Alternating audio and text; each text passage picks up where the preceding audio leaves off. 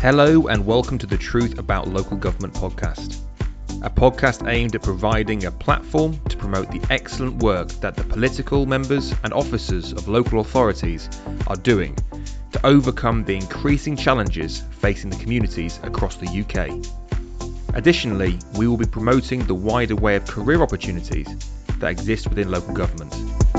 We hope this podcast will help drive engagement between the public and local authorities across the UK. Hello there and welcome back to a very special episode of The Truth About Local Government. Today we are joined by Elaine Atkinson OBE to talk about her experience as Leader of Poole Council. Now, before I bring on our fantastic guest today, I'm going to talk through kind of the structure of what we're going to be talking about. The first thing we're going to talk about is opportunities of partnership working in local government. And the second part will be understanding local government finance, the misconceptions the public sometimes have that council tax alone doesn't pay for services. So, Elaine, thank you so much for joining us. How are you? Of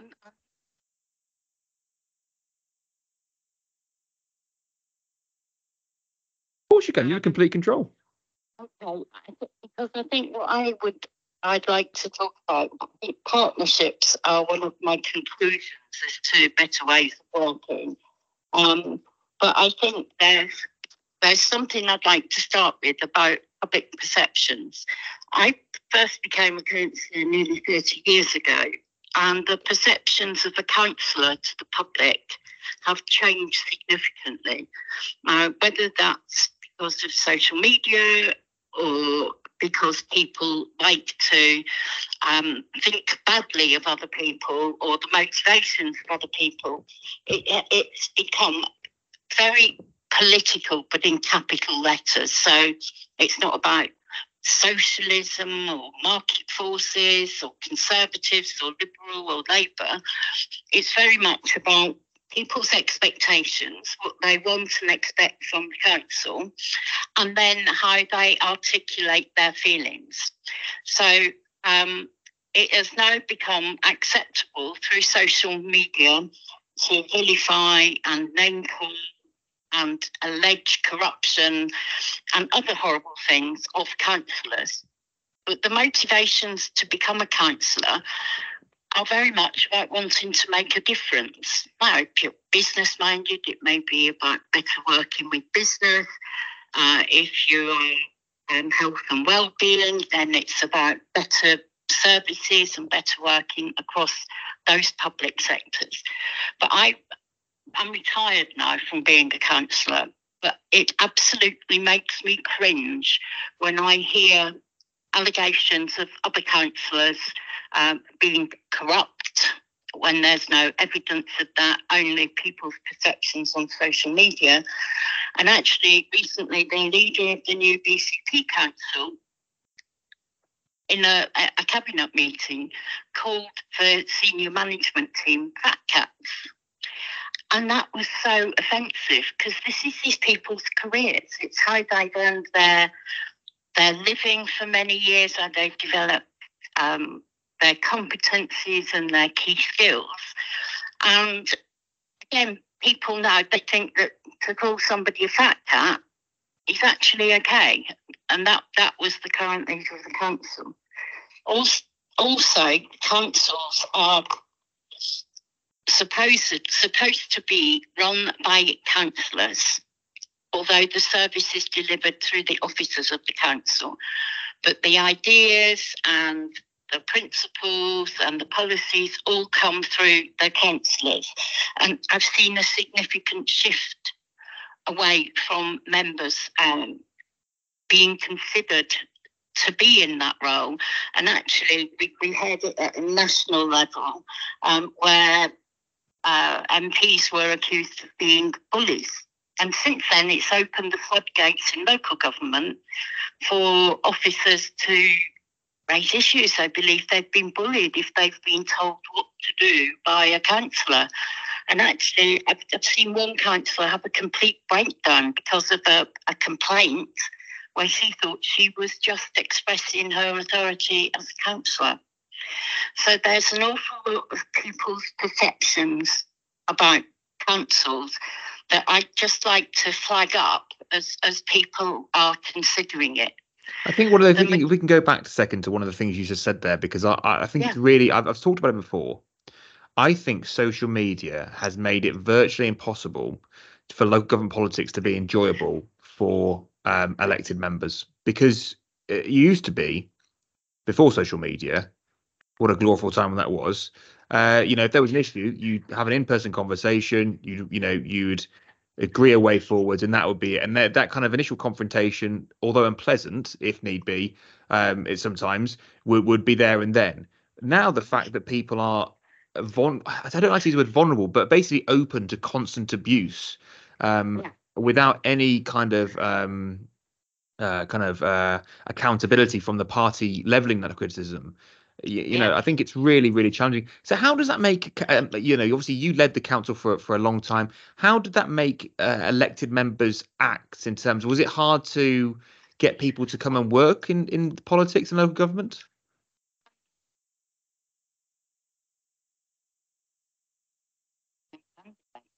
Of councillors, because they would see some vilification. But I got caught out very early on in my political career. I went to attend a meeting with the head of service. We went down to his office. He was on the telephone. So we stood outside, my colleague and I, and just made general chit-chat with his secretary outside his office door. And then we went in and we had the meeting, and a couple of days later, with our group leader, we were called up to the chief executive and told that there'd been a complaint that we'd been spying on the officers by standing outside waiting to go in to see the head of service. Now, we got past that. I mean, that was in about 1996, 97, because the chief executive accepted that he had a bigger role in explaining the different roles between councillors and officers, how they may meet, how they might interact. But ever since then, I've actually advised new councillors, I'm not so new now, to actually just go to the top. The chief executive is the head of paid service. He is responsible for all of the officers who work for that council. The leader of the council is responsible for all of the political input, the politics, parties excluded. That is the role of the leader of the council. And the leader and the chief executive have to have a very good relationship. Everybody down to service director is probably recruited and interviewed via a panel with elected members on it. They're member appointments. They go through the full council, and sorry, there's somebody at the door. That goes through full council. So they are accountable to the head of paid service, and the head of paid service is accountable to the councillors. Do you understand? Yeah, and of course. And there's that interaction and kind of familiarity because of the process. So you kind of, as you begin your journey as an officer, you've already met the members. So it's not a it's not a new relationship. What do you think is the success then between officers and members working together to have the best outcomes for the community? Personally, my view is that they've got worse.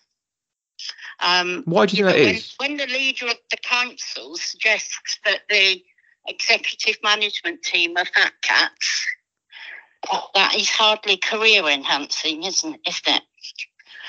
Would you want to work in an organisation where the political leader thinks that you're overpaid and aren't delivering?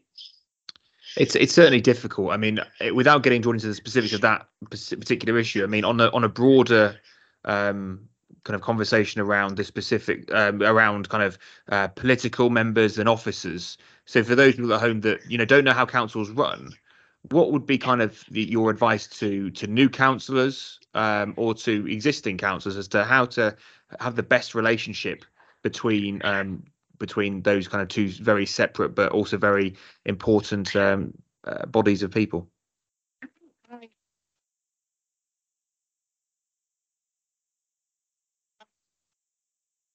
to usually have a programme of meeting.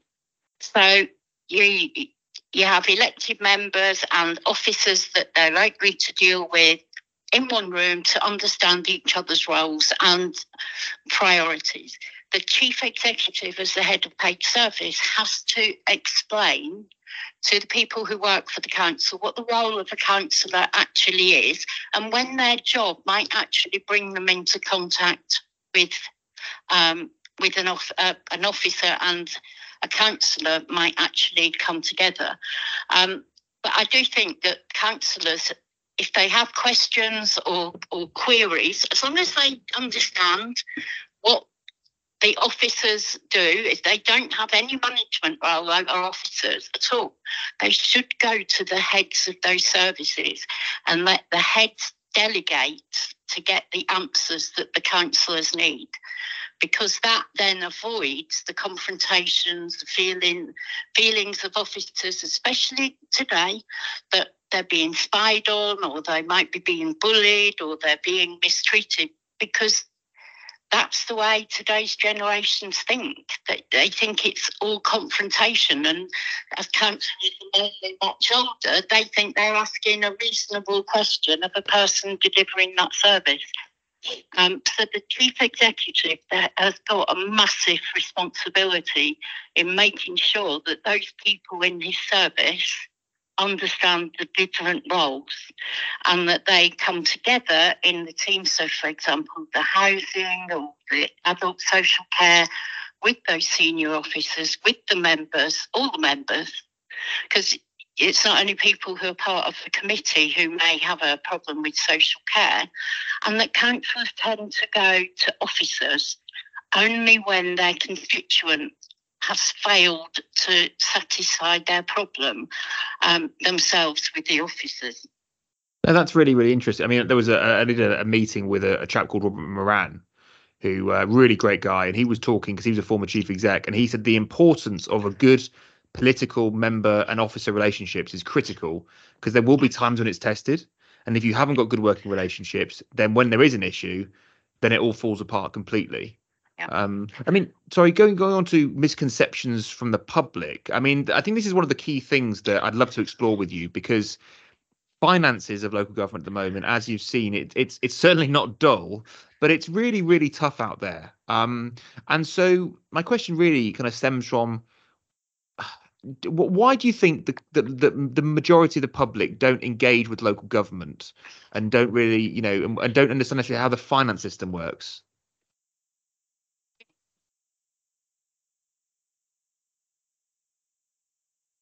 A great relationship with a reporter at the local newspaper who tried to explain it. I don't know how many people read it. The problem is, and we are all the same, we think the only thing that we get from the local authority is our bin emptied. And over the years, that's become very dramatic, because most places now it's only once a fortnight. The size of the bin has reduced. Big families have got too much waste. They have to separate their own recycling.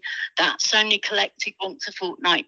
And if you stop a man in the street and say, what did you get from your local authority? That will be it. So he's seen a cut in the service, which is the one visible thing that he sees. Now, if somebody has children, then education becomes something that they get from the local authority, but they're not satisfied with that, because accessing assessments for special needs and what have you have got more and more difficult. And somebody who's got a parent who's become frail and they're struggling to find the right care or get care through the local authority, then they recognise that social care comes through the local authority, and they're not good at that either. So basically, the front-facing things that people see are what directly affects them, and the dissatisfaction comes because they have a perception of what that service should look like, and when they get a service, it doesn't meet that perception. So when I was a portfolio holder before I became the leader, I had a very special focus on health and social care. And in Dorset, we have the highest percentage of people over 85 anywhere in the country. The councils were the lowest funded councils under the old funding schemes, and we were struggling to recruit people into the health and social care sector. Now, that was a dozen years ago. Where we were saying we were that at that time is where the rest of the country are now. I have a friend who's recently been assessed as qualifying for some social care, somebody to come into their home and help them. But that's been with the brokerage service at the local social services for a month now, and they haven't been able to find a service to meet that resident's needs because people don't value care unless we're using it. I think it's too expensive. And why would you want to go and work in a sector where the perception is all you do is get to wipe people's bottoms? So it's interesting, that, isn't it? The branding. I mean, because I saw an interesting piece around this. It was ages ago now, probably a year, but around care. Like in America, like care is like a career. Whereas it's there's not necessarily always that perception from the public that carer is a phenomenal role to go into, but it's not paid that well compared to other positions, and so they have quite a high attrition rate, and that's really difficult as well for elderly residents who like to have the continuity of person that is kind of interacting with them in their own homes. But going back a second, because I think there's something really you've hit a really interesting nail on in this conversation: perception and expectation. Do you think it is possible for the expectations that the public has across with all the different variety of society and all the different kind of expectations can be met with the current funding that the local government receives?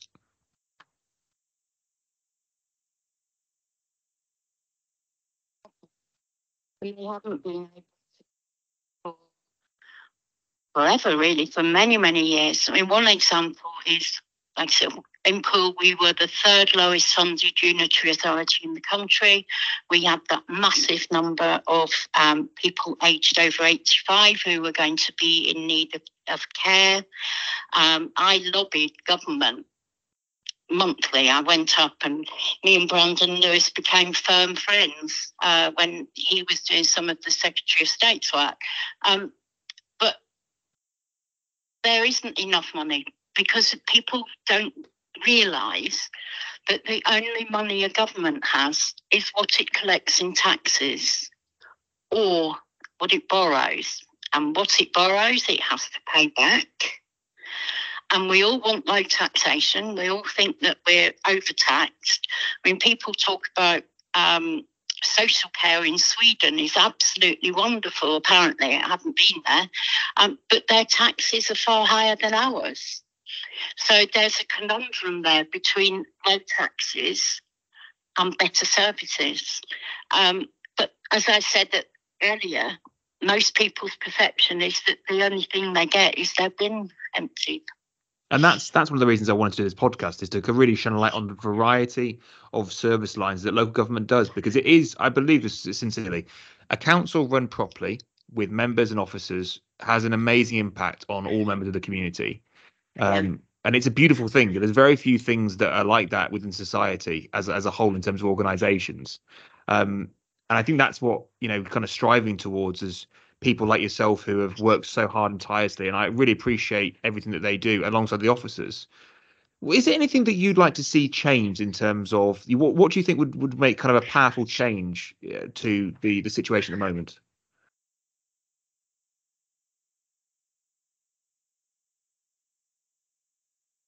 The local government association constantly strive to have those conversations. But one of the difficulties is that the government are trying to save money and local authorities are wanting more. So there needs to be a restructure of public sector financing because it's made a shift from the majority of the money that a council had was paid to it on an annual basis based on ridiculous things like the number of miles of motorway in a council area and such like, not the number of older people. So it needs to be reviewed. it is all paid for by the taxpayer, whichever tax it comes from. Councils are increasing council tax now, but for all the years that I was the leader, all the way through from 2010 onwards, we had council tax freezes. The government wanted us to freeze council tax, so we weren't increasing that local tax take to keep up to provide the services that we needed to. And much more money shifted from the local government settlement to being held by government for councils to prepare bids for various schemes and put those forward, and then the short-term funding to do that paid for it, but it wasn't sustainable. So, for example, one partnership that we had here in Poole was with the other local councils, with the NHS, with the further education establishments, the college and the university. And we put together a programme of how to better integrate health and social care. We looked at workforce and skills, and we all worked together. I did some really good study trips with the college and the university to look at other European countries. And we came up with some great ideas, and we delivered some services that we couldn't have done on our own. But then after 3 years, there was no more money for that. It had been a 3-year project, and it didn't completely fall apart. Some of the things that we introduced did work. But then as money gets tighter, people are looking more at what their core funding can provide. So that's the big issue, that historically, central government have funded local government, and local government have made up the gaps with council tax. All of that has changed completely. Now they're trying to trade, they're trying to charge for some of their services, and the rules around councils trading are very strict.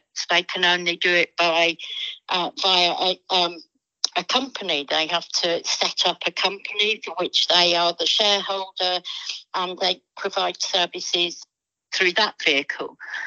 Now in Poole, in the early 2000s, we set up such a vehicle to manage the council's housing stock and the management and maintenance of that stock. And that worked really, really well. It was an arm's length company. The council was the only shareholder. Forgive me for saying this, it was only council housing, so most people couldn't be bothered to know anything about it. And it worked for over 20 years. Now, more recently, in the new council, the leaders set up another arm's length company called Future Places, which was looking at building and developing and creating partnerships with others. Same kind of vehicle, same thing, but because it was in the public eye, because there was profit involved, then that was considered by a lot of the public or social media as being scurrilous and probably corrupt. It wasn't. Managed the housing stock that way, but because it involved money and profit, people didn't like it. So we're back to people's perceptions, social media. One of the meetings I had with Brandon Lewis, he told me to sweat our assets. Go away, sweat your assets. Yet when the council, the BCP, tried to, if you like, mortgage the beach huts last year, somebody from government jumped in and said, "No, well, you can't do that." Yeah, it does feel that central government. I mean, I don't always like to be like a Punch and Judy sketch where local's good and central's bad, because there are things that central government do that are good, but most of the time it feels that particularly from a finance perspective, local government have got the hand side behind the back trying to catch a ball. And it's so difficult because, in 2010, and everyone listening at home, the reason why councils had to go out there and start, making commercial investments, as you'll have seen me discuss in other episodes, is because they were told by central government, we're going to cut your funding.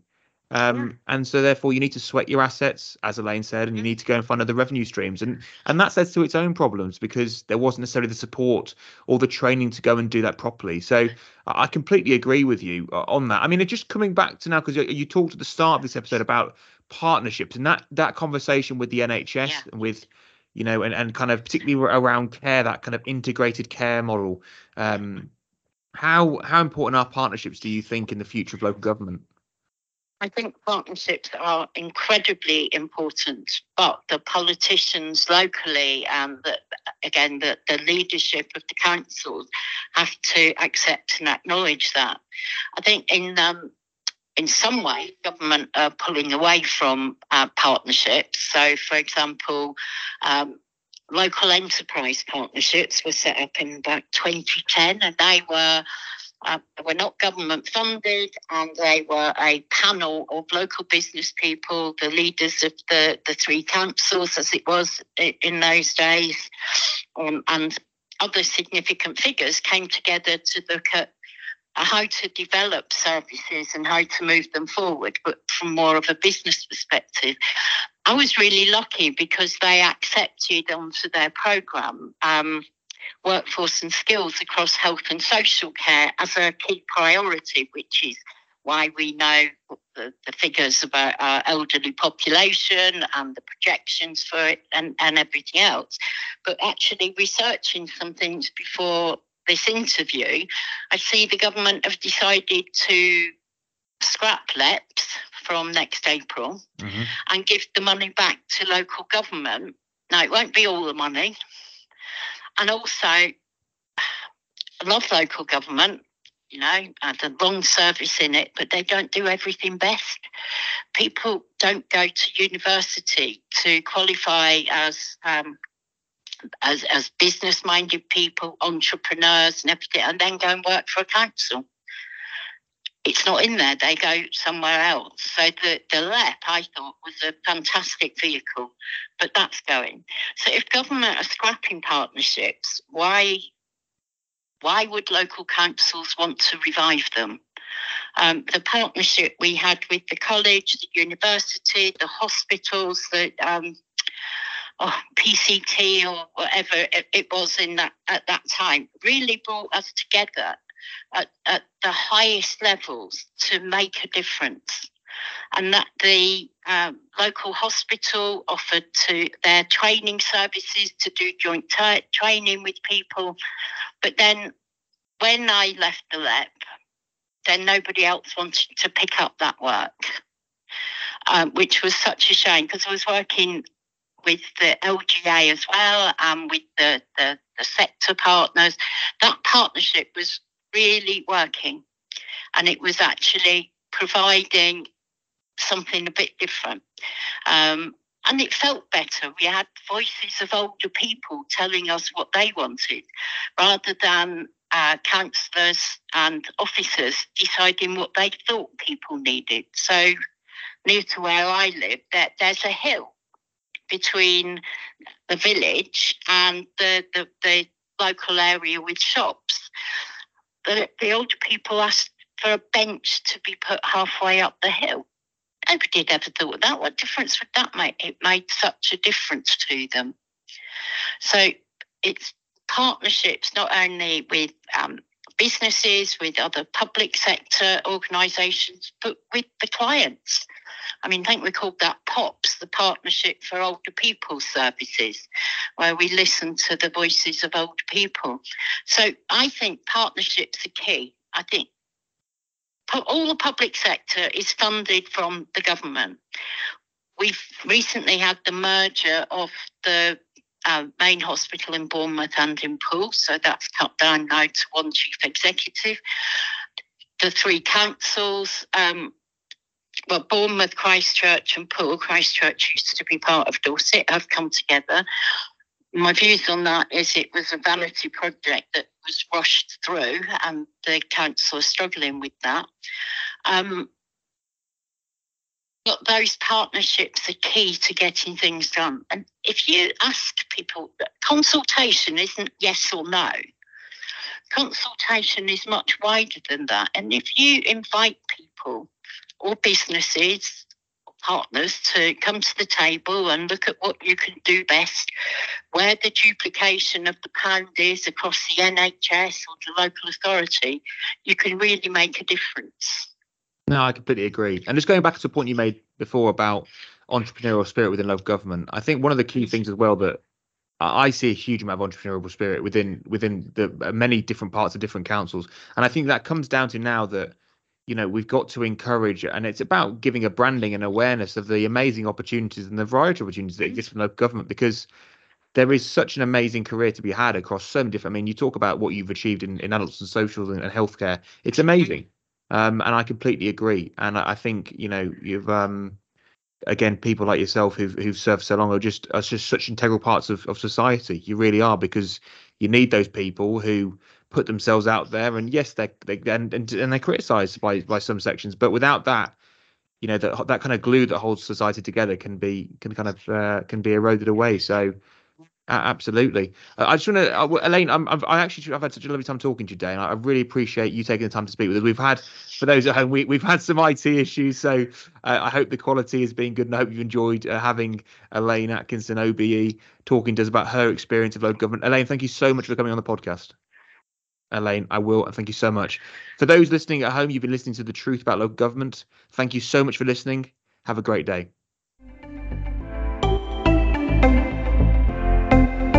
You have been listening to the Truth About Local Government podcast. Remember, your local council does some amazing work, but you can help. So remember to vote and be engaged with the work they're doing. If you like this podcast, please like, share, and give a 5-star review. If you would like to feature on the podcast, have any shout out of excellent work being done by a local authority, or have any topics you would like covered, please email me at truthaboutlocalgovernment@gmail.com. Truth about local government. Local government is at the heart of what we do.